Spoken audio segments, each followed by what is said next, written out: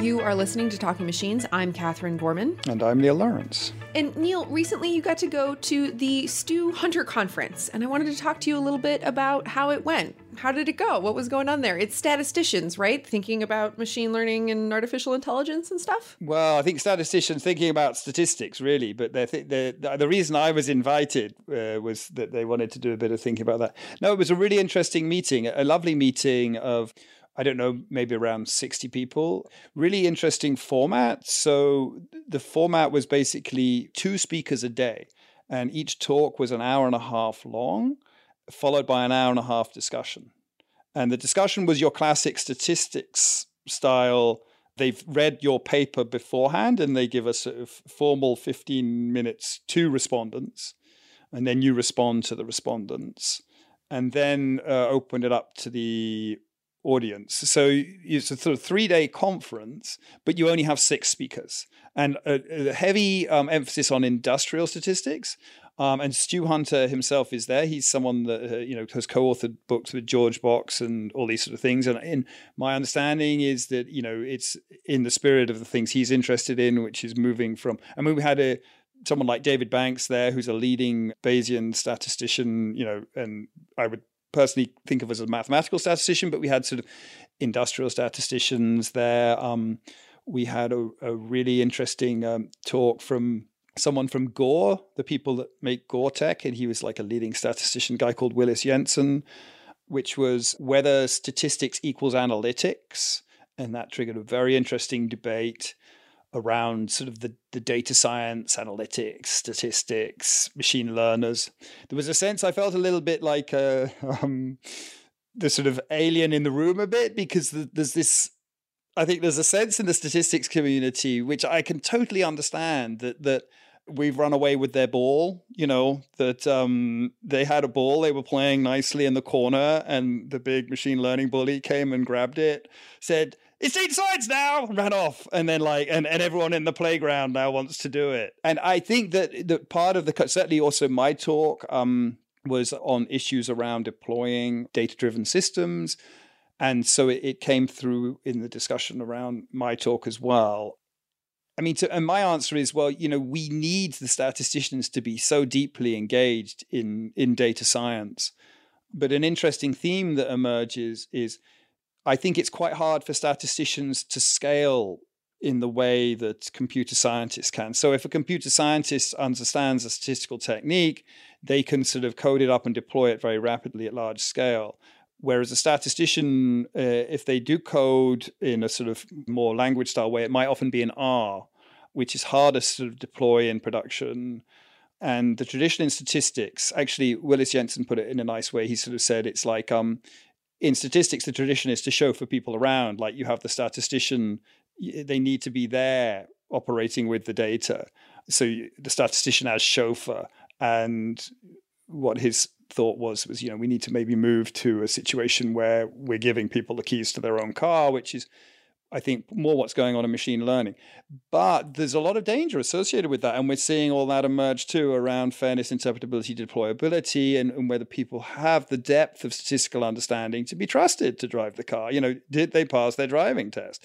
And you do sort of sense from the statistician side that there's a lot of comments, sort of like there was these bits where people were saying, I knew a machine learner and he knew nothing about, the power studies, or, I knew a machine learner who didn't know what a hypothesis test was. And I'm like, well, because of course anyone can be a machine learner. There's no qualification. And, so I think, I have a lot of sympathy for what that means. And I understand, totally get where people are coming from. But the converse is there are a lot of machine learners who have a lot of understanding about this. But it's an indication of a field in flux. I do think that, but we really need the statisticians. To me, data science, which was a term we talked about a lot, data science is like the garden where statisticians and computer scientists play happily together with the same ball, talking to each other in the same language, skipping around in the sunlight. It's sort of a walled garden with sort of roses. And I think that there was a sense amongst some, not all of the statisticians, and some of the statisticians would be right aligned with theirs, is that data science was the garden of the statistics, and now there's these sort of bullies wandering around it. And I get that, but a lot of this is about just different communities having to come together and get to understand each other more. So conferences like the Stu Hunter are really about that. And it's better done in small groups. It's not best done over Twitter. It's one of those other things. Again, I go on about Twitter too much, but it's certainly not best done over Twitter. It's best done under small groups where you get a chance to chat in the evening, where you get a chance to chat over lunch, hear what people are doing, what the issues they're facing, what motivates them. And the Stu Hunter was like that. It was just such a great group of people. And, even when they disagreed, then, the immediate instinct is you disagree with someone, chat with them over coffee and find out where they were really coming from, because you find that the source of your disagreement is just a different perspective on the world. And I love that. That's my favorite type of meeting. But it is, how do we scale it at the speed to develop that understanding quickly? Part of me thinks, here's something that worked very well in computational biology. So people are talking about running programs together, running master's programs, so on and so forth. What we saw in computational biology is people did that for sure. So people were able to do masters in bioinformatics, because I always think of computational biology and bioinformatics as the model, because say like 17 years ago, basically people turned up with sequencing and data analysis in a field where, to caricature it, people do biology if they want to be a scientist but don't like maths. And then the mathematicians sort of turned up. So there was a sort of interesting issue. And of course, you already had statisticians present in the field and so on and so forth. Very rapid changes. People launched a lot of master's courses, try and teach people what to do. I think all that's good. But one of the things that was very, very powerful in my mind was students that were co-supervised by, say, a computer scientist and a biologist, or a mathematician and a biologist. Because these people rapidly become the next generation of supervisors. Everyone wants to do everything too quickly. This won't be fixed in 18 months. I'm sorry, it just won't. The amazing thing for me now is I'm at this period in my career where, like, there's people who I remember being young students who are now leading voices in the community, right? What's amazing about it is, of course, that they came through a different environment. If they came through in computational biology, they may have been supervised by, me or equivalent of me or someone else, and simultaneously a biological supervisor. They are we reproduce intellectually much more rapidly than we reproduce genetically. So that means that you can change quite quickly with a new generation of people coming through, as long as you give them voice, as long as you're allowing them to stand up and say what they want to say. And I saw that for sure at the Stu Hunter. Certainly some of the older statisticians were very welcoming of these ideas, very open to these ideas as well.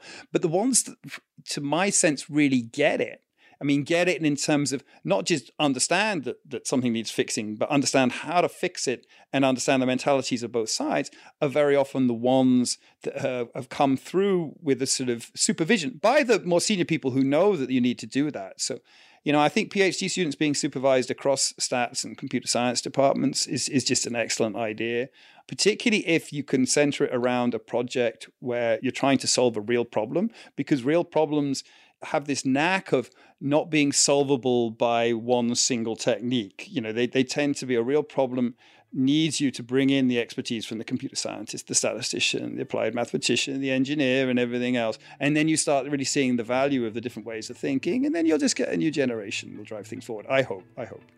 Well, we will have a link to the Stu Hunter conferences, as many of the links to the conferences as we can find, up on our website, thetalkingmachines.com.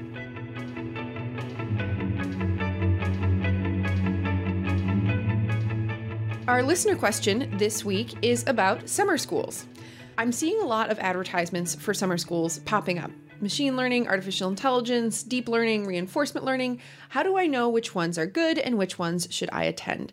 And Neil, summer schools are something that we've talked a lot about on this show before, and I don't know if we can sort of say which ones are good or which ones are bad, but we can definitely talk about some that we have had experience with. And one of the ones that I am familiar with that I think looks like a really interesting program this year is the Deep Learning Reinforcement Summer School, and that's taking place at Amy in Edmonton this year, and that's the DLRLSS.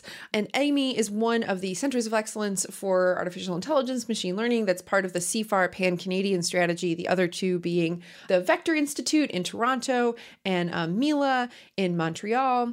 And it just looks like it's really going to be interesting. The same summer school was held in Toronto last year, and now it's moving out to Amy, and where we have, Rich Sutton is one of the amazing people who's going to be a part of that. And so I think at this one, you're going to have a lot of focus on the reinforcement learning stuff, that should be very strong in particular.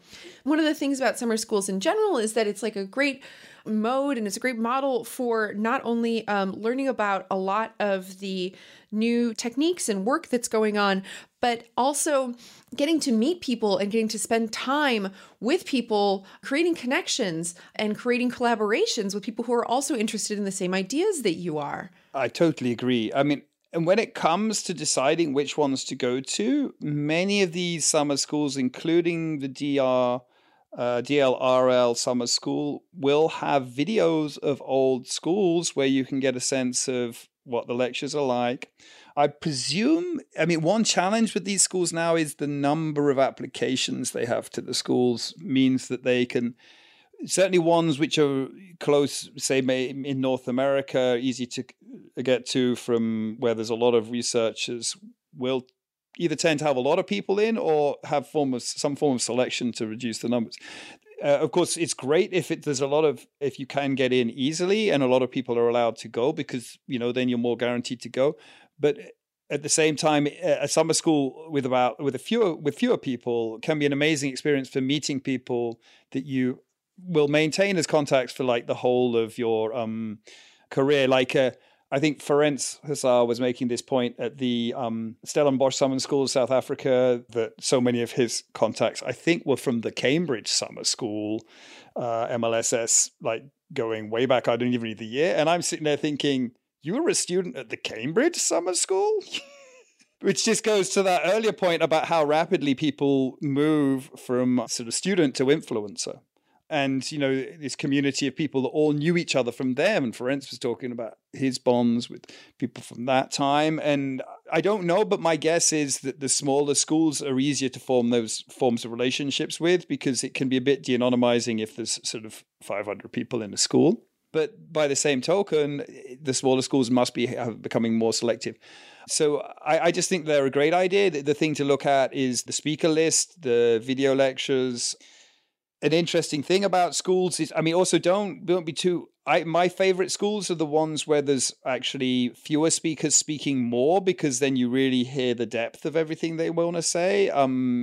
But other people want to just see the diversity of different speakers speaking less, and you can sort of gauge the number of speakers and how much they're speaking when you apply. And also the specific subject of the talks will vary school to school.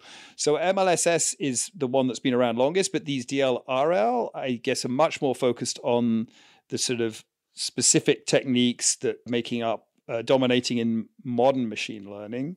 Yeah, it very much depends on what your personal interest is. And one of the things that I find really interesting about this summer school is that you have to go to both parts, the deep learning and the reinforcement learning part.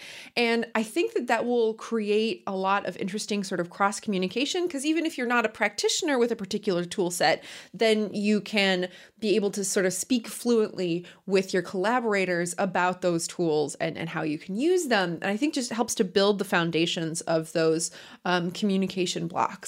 That also gives you longer to connect with people. Actually, just come to think, I met my wife at a summer school, right? So they can be pretty interesting. So that was the Machine Learning and Generalization Summer School in '97 at Newton Institute. So you can't go to that. That applications have closed. But one of the interesting, it was 2 weeks and there was a weekend in the middle. Often the 2 week long events, certainly MLSS typically does, there's trips in the middle where you get to socialize. I remember hanging around with Rich Caruana there. I met him there. Now, an interesting thing about that summer school is of a different type of summer school. And I think these NATO Advanced Study ASI, they were called, schools were a bit like this. There's another well-known one organized by Mike Jordan that was held in Ariche, where I think Mike Jordan met his wife on graphical models. in Sicily the year before it. Now, those schools were interesting because they weren't so much tutorial schools, but they were sort of more advanced topics. So you had each speaker had 2 sessions, but they were... My memory of them is that they weren't sort of going from scratch. This is a neural network. Welcome to a neural network. They were much more like, here's my latest research in this space. A long introduction to their latest research. I remember watching Jan LeCun at that school showing Lunette 5 with the video that you can find online of the sort of music in the background and it classifying digits, which I just found gobsmacking. It was, well, I wasn't to know that it was, ConvNets were on the way out, but I thought ConvNets was super cool and kept wanting to work on them. But by the time they came back, I was doing something else. So that type of school is also interesting, but I think a bit different from these schools where they're really trying to sort of go through the material you need to get yourself operational. You're less hearing from someone who's trying to give you a review of their area, their specific sub area, that people are trying to give you a wider view on the field, which is great. Well, you can find more information about the CFAR summer schools and about the ML summer school on our website, thetalkingmachines@gmail.com. And you can email us if you've got a question for the show at thetalkingmachines@gmail.com or tweet at us at TLKNGMCHNS.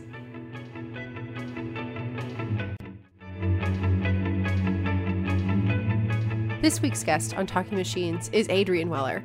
He's Program Director for Artificial Intelligence and a Turing Fellow at the Alan Turing Institute in the UK. And when I got a chance to sit down and talk with him, we asked him the first question that we ask all of our guests. How did you get where you are? My background is maybe a little different to most of the other people that I think you have interviewed.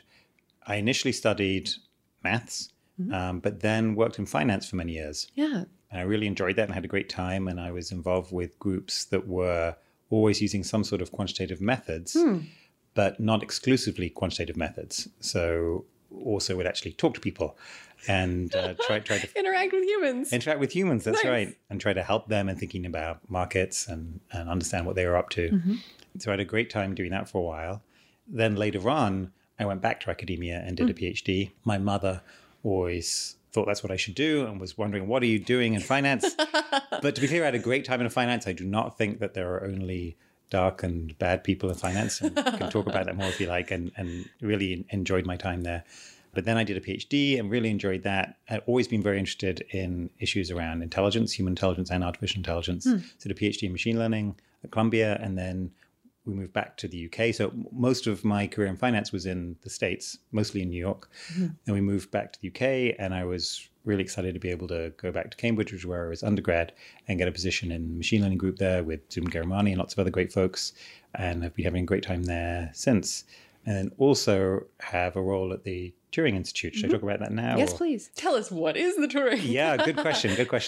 Well, most people know who Alan Turing was, very famous British computer scientist, great hero for several reasons. First, as an amazing seminal founder of the field of computer science and practical computing, but also was one of the leading people at Bletchley Park working on breaking the Enigma code. Yeah. So arguably was really critical in helping The whole saving the planet thing. save the planet, at least save millions of lives potentially in the war effort. And there's actually one of the Enigma machines is on loan to the Turing Institute. So the Turing Institute, so Alan Turing, now a British hero, although sadly he wasn't treated so well when he was alive, but that's a whole separate story, I guess. The Turing Institute was founded in 2015 to be the National Institute for Data Science. And there were 6 founding entities, 5 universities, Oxford, Cambridge, UCL, Edinburgh, and Warwick, and also the funding agency, the EPSRC. Since then, the Institute has expanded somewhat. So from early this year, it's now the National Institute for Data Science and AI. Yeah. So that's an expansion that was embraced following a report by Wendy Hall and Jerome Pesenti that you might have seen last year. There was a government commission report about AI in the UK. And also 8 more universities have been added. And if you ask me, I think I'll remember them all. Do you want me to try? Or Go for it. all great universities. If I forget anyone, then I apologize. They're great too. Yes. Leeds, Manchester, Newcastle, Queen Mary, London, Bristol, Exeter, Birmingham, and one more. Sorry. No, it's okay. Okay, No. I apologize whoever We'll that make sure was. it's in the show notes. Good, yes. But all great, including the one that I'm sorry, I just forgot that. And also that we've had additional partners come in for the Institute, some of whom came in very early. So GCHQ and Lloyd's Register Foundation, which is the charity that owns Lloyd's of London, and various other partnerships. For example, recently with UCL Hospital, which is great because one of the new areas we're really excited about is healthcare. That's fantastic. Yes. And you are also recently the director, yes? With the expansion of the remit from data science and AI, I was appointed as the new program director for AI at the Turing Institute, which is obviously a great honor and really exciting to work with all the fantastic people that we have there. And maybe I should clarify that there is a fourfold mission for the Turing. So one is research excellence, of course. Another is really trying to help UK companies embrace the technology, have an impact on the economy. Another is helping to educate the next generation of leaders in the space. And the fourth one is contributing to thought leadership around the societal implications of data science and AI. All of these are really interesting and really important topics. Yeah, definitely. And let's talk a little bit about the foundational research or the encouragement of more research going on in this area. You have a paper with several of your collaborators at the Turing at ICML, which is the Blind Justice paper. Can you tell us a little bit more about that? Yeah, sure. Really exciting work. Let me tell you briefly about Blind Justice. I think it's a really interesting, nice piece of work. It's, as you say, collaboration between several folks who came together at the Turing, but also people who are at University of Cambridge and UCL and MPI in Saarbrücken and Krishna Gamadi, who I've collaborated also on a bunch of other papers. All fantastic people, great people, and I'm glad you're going to get to see some of the other ones here. So the idea there is that increasingly, as institutions very appropriately are trying to do the right thing in not being biased against people of particular backgrounds, gender, race, whatever, we see a bit of a dichotomy. Sometimes people may have seen this when they go to look at online ads for jobs, for example. Sometimes they'll say, in order to ensure that we are not biased against any particular gender, say, we of course, we don't want to hear anything about your gender, so don't tell us anything about it. Right. That's one view, and that makes some sense. On the other hand, when you think about it a little bit, you realize that often you might be able to infer things about someone's gender from other statistics that you learn about them that just allow you to make a good guess about their gender. And so there have been a whole suite of methods developed to try to measure and mitigate those kinds of biases. And in order to do that, you actually need to have that gender information. Otherwise, you can't won't be able correct to do for that. it. Yeah. You can't measure, you can't correct. So it also often happens that when you go to one of these sites, instead of saying, don't tell us about your gender, they'll say, we really need to hear your gender so that we can make sure that we're not biased. So there's this difficulty that, which way should you go, which is the right way? And we tried to get the best of both worlds in this paper. So the idea of blind justice being like the Lady Justice wearing a blindfold, trying to mete out justice fairly without examining where you're coming from, what kind of background you have. So the idea is that we took tools from secure multi-party computation, which is one technique that the privacy folks have been developing. Adrian Gascon, you're going to speak to, is kind of our expert on those methods and doing great things, and extended them a little bit to allow us to do certain sorts of constrained optimization, which you need to do to implement fairness methods. So if you think about if you just want to learn a classifier to optimize accuracy, you do whatever it is you want to do. But if you want to do it subject to the constraint that you require fairness according to sensitive attributes, like gender or race, then you need to impose these constraints. And technically, that was a contribution in the paper to allow that kind of innovation.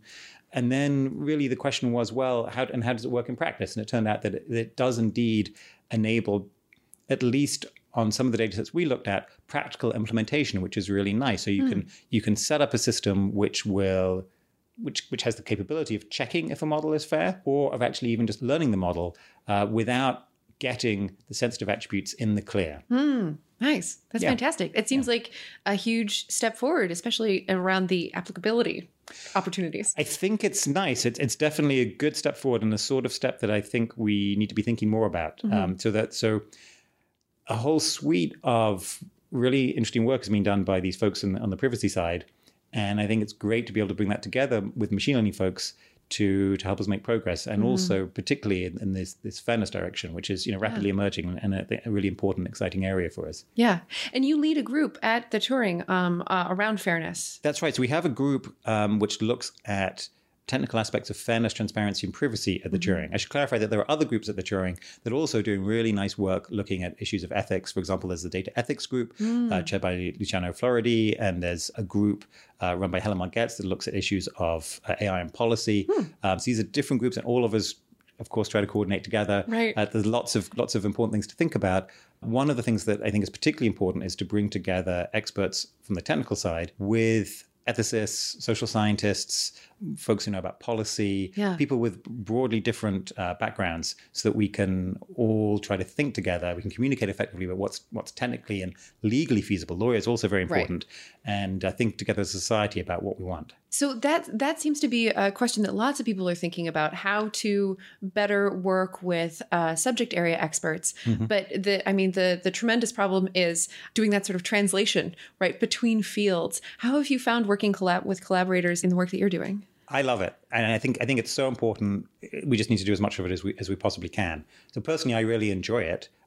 I'm not sure if all the technical folks necessarily initially enjoy interacting with all these different groups, but I think many of them do, actually. And I think it's really just so important. So these tools are changing all of our lives. These technologies are changing our lives and having real impact on the way that we do all sorts of things in really important areas. Just to give a few examples, many of us are used to doing internet search and being shown ads by companies. And we may think that that's relatively innocuous, but increasingly we're seeing the world through a sort of digital lens that's mediated by companies who are perhaps reasonably incentivized to make money, but the way they do that often is by showing us things that they know we'd like to click on. They're appealing to our sort of short-term desire to click on those things.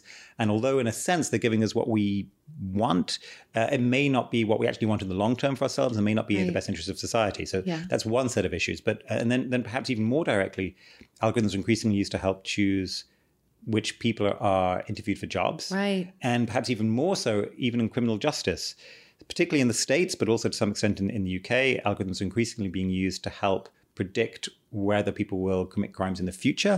And that interestingly, recidivism, and that is interestingly used to help decide how long people are locked up for and whether or not they're granted parole. So these are obviously really important areas, and we need to think very carefully about whether we can trust these algorithms across society. Yeah, absolutely.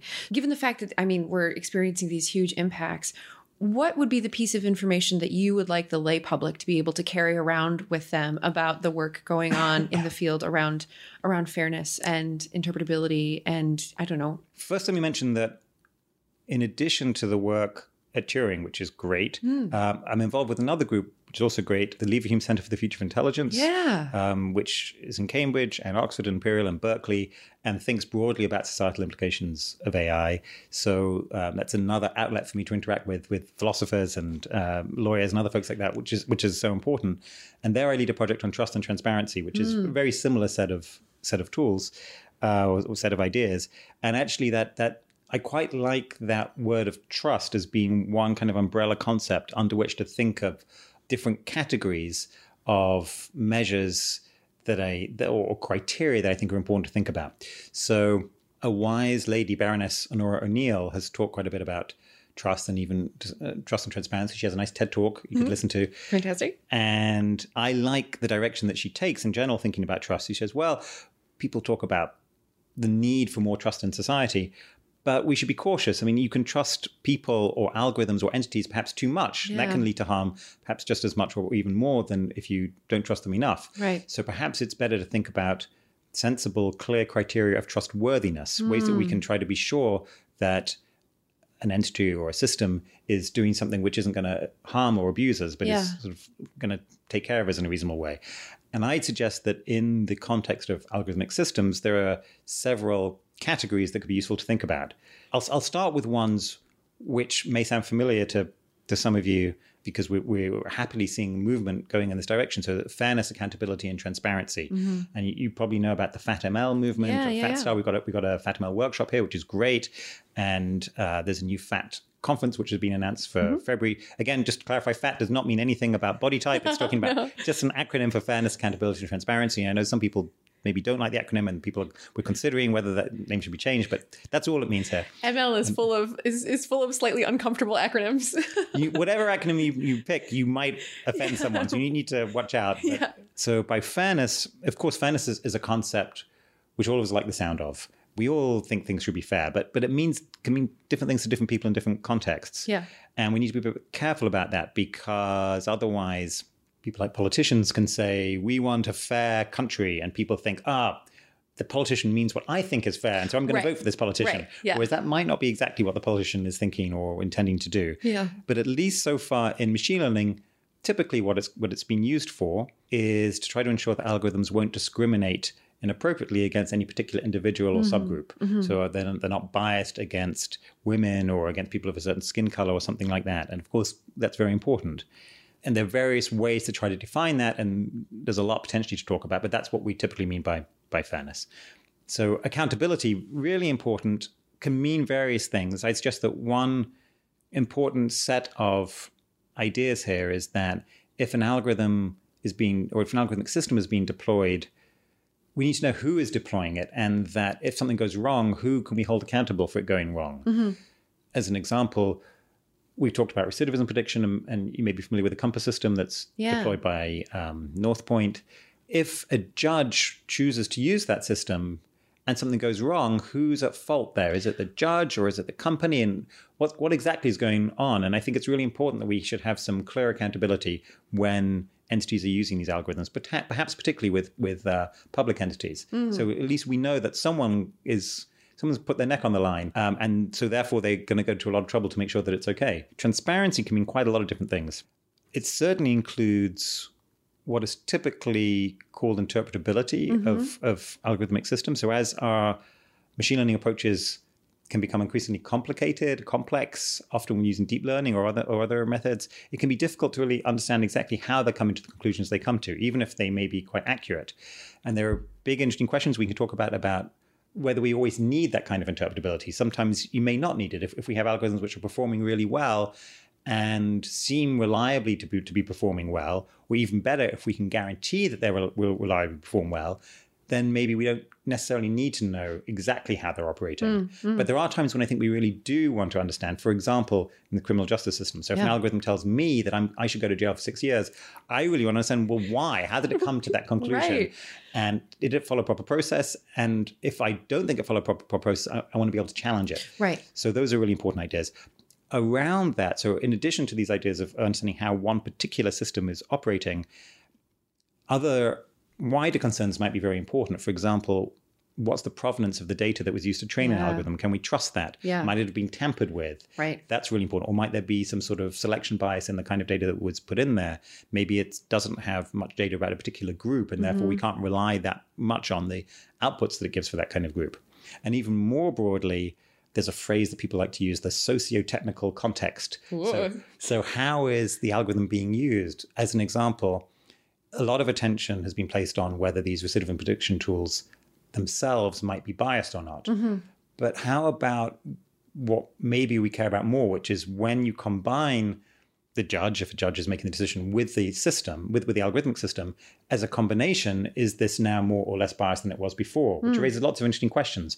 So the tools which we're developing to measure bias in algorithmic systems, you could also use to look at humans. And I think this is actually a great theme, that when we examine our technical systems, it can give us better tools to think about ourselves and our own bias, our own opacity, things like that, which is great. Also very interesting to then think about the combination. How can we ensure that these tools are best helping humans make decisions, sometimes called IA, intelligence augmentation, rather than just AI.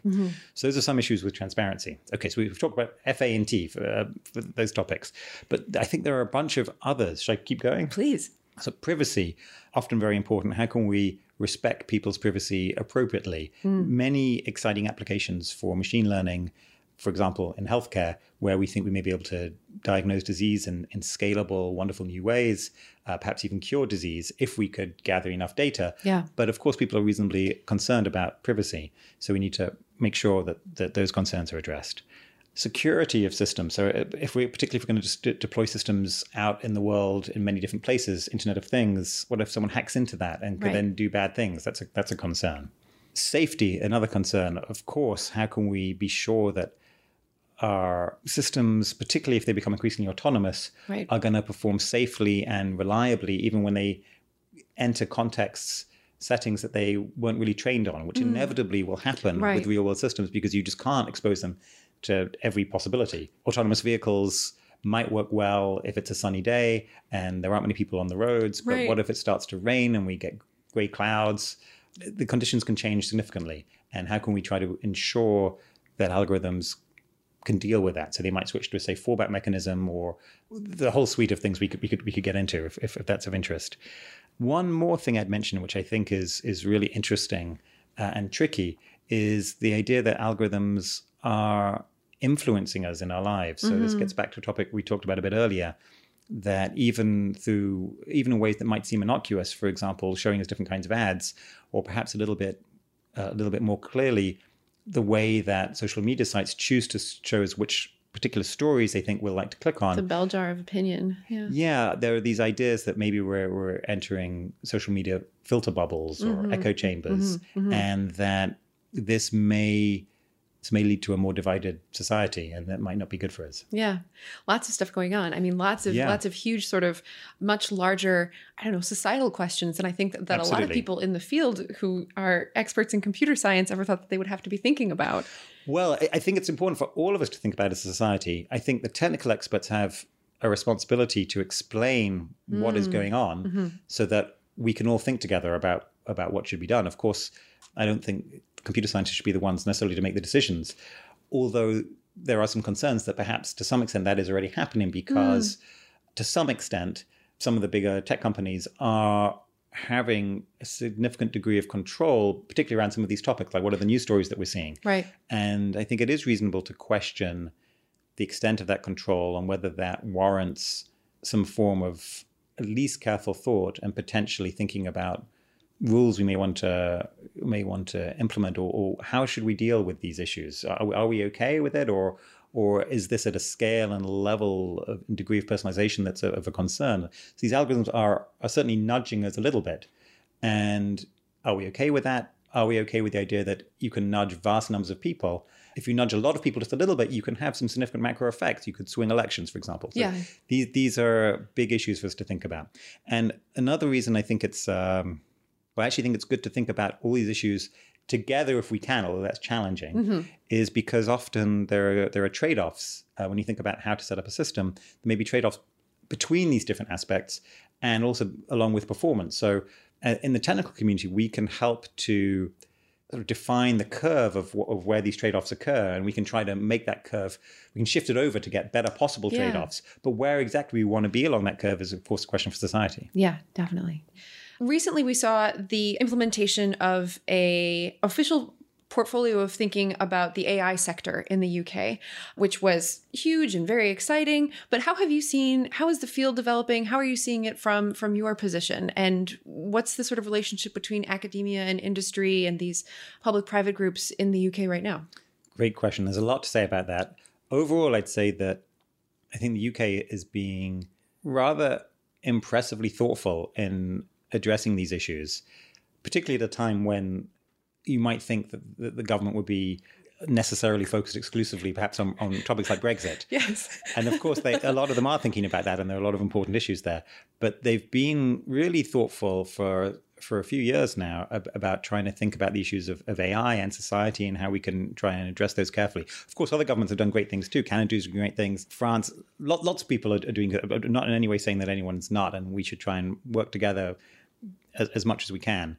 But in the UK, maybe I can just describe the scene of what sort of things have been going on. So I won't go back too far to bore too many people, but there were some really useful, helpful reports that came out in the last couple of years. There was a Royal Society British Academy report that came out on data management and use that established some high-level principles about how we might want to ensure that humans can flourish in the digital age. One of the things that report recommended was setting up a stewardship body to try to think carefully about the governance of these kinds of technologies. And I think that was a very good idea.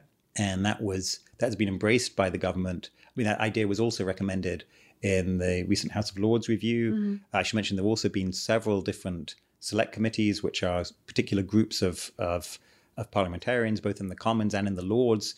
The Lords Select Committee on AI particularly has I think, produced a very helpful and thoughtful report, but there are also select committees in the Commons and in the House of Lords on science and technology and various other groups that I think did a really good job of trying to solicit thoughtful feedback from experts across the country. The government has done several things recently. So they have set up this stewardship body, which is now the new Center for Data Ethics and Innovation. And they recently appointed the chairman of that, Roger Taylor. And it'll be really interesting to see how that develops. I think it's particularly good and challenging that although they've been talking for a while about governance of these technologies, which naturally you would think potentially could lead to wanting to actually do something right away, Right. they've managed to refrain from doing that, which I think is really good and admirable. They've been really thoughtful in saying we need to think carefully, bring together a wide group of diverse experts to think about these issues, not just experts, but be thinking about all the different stakeholder groups that are involved, consumer representatives, etc., to try and think carefully about what do we really want and move forward thoughtfully, which I think is really great.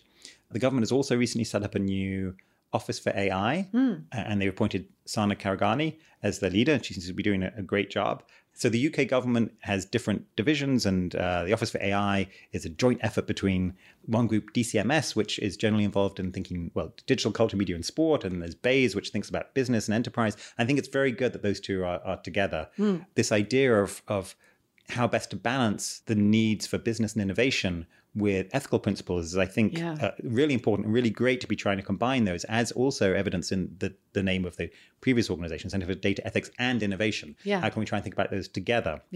And they also set up a new AI council, which specifically is to bring together industry with government and academia.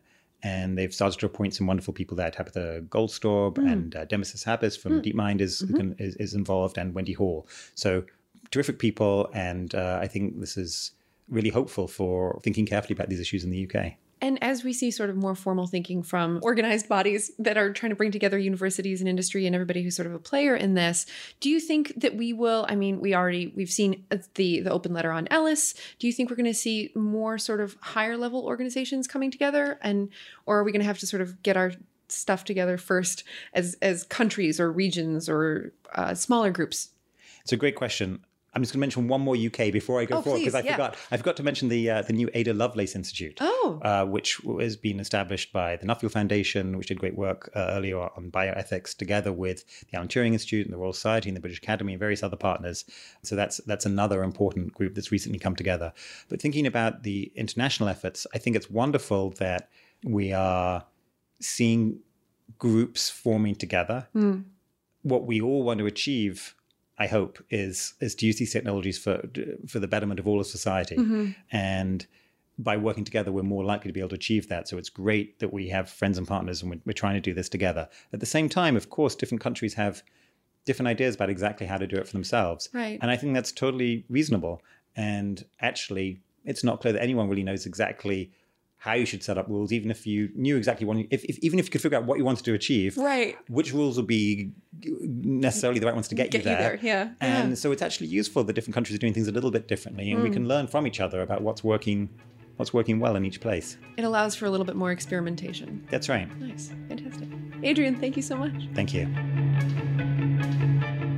Adrian Weller, Program Director for Artificial Intelligence at the Alan Turing Institute. Well, that's it for us this week on Talking Machines. I'm Catherine Gorman. And I'm Neil Lawrence. Tune in next episode.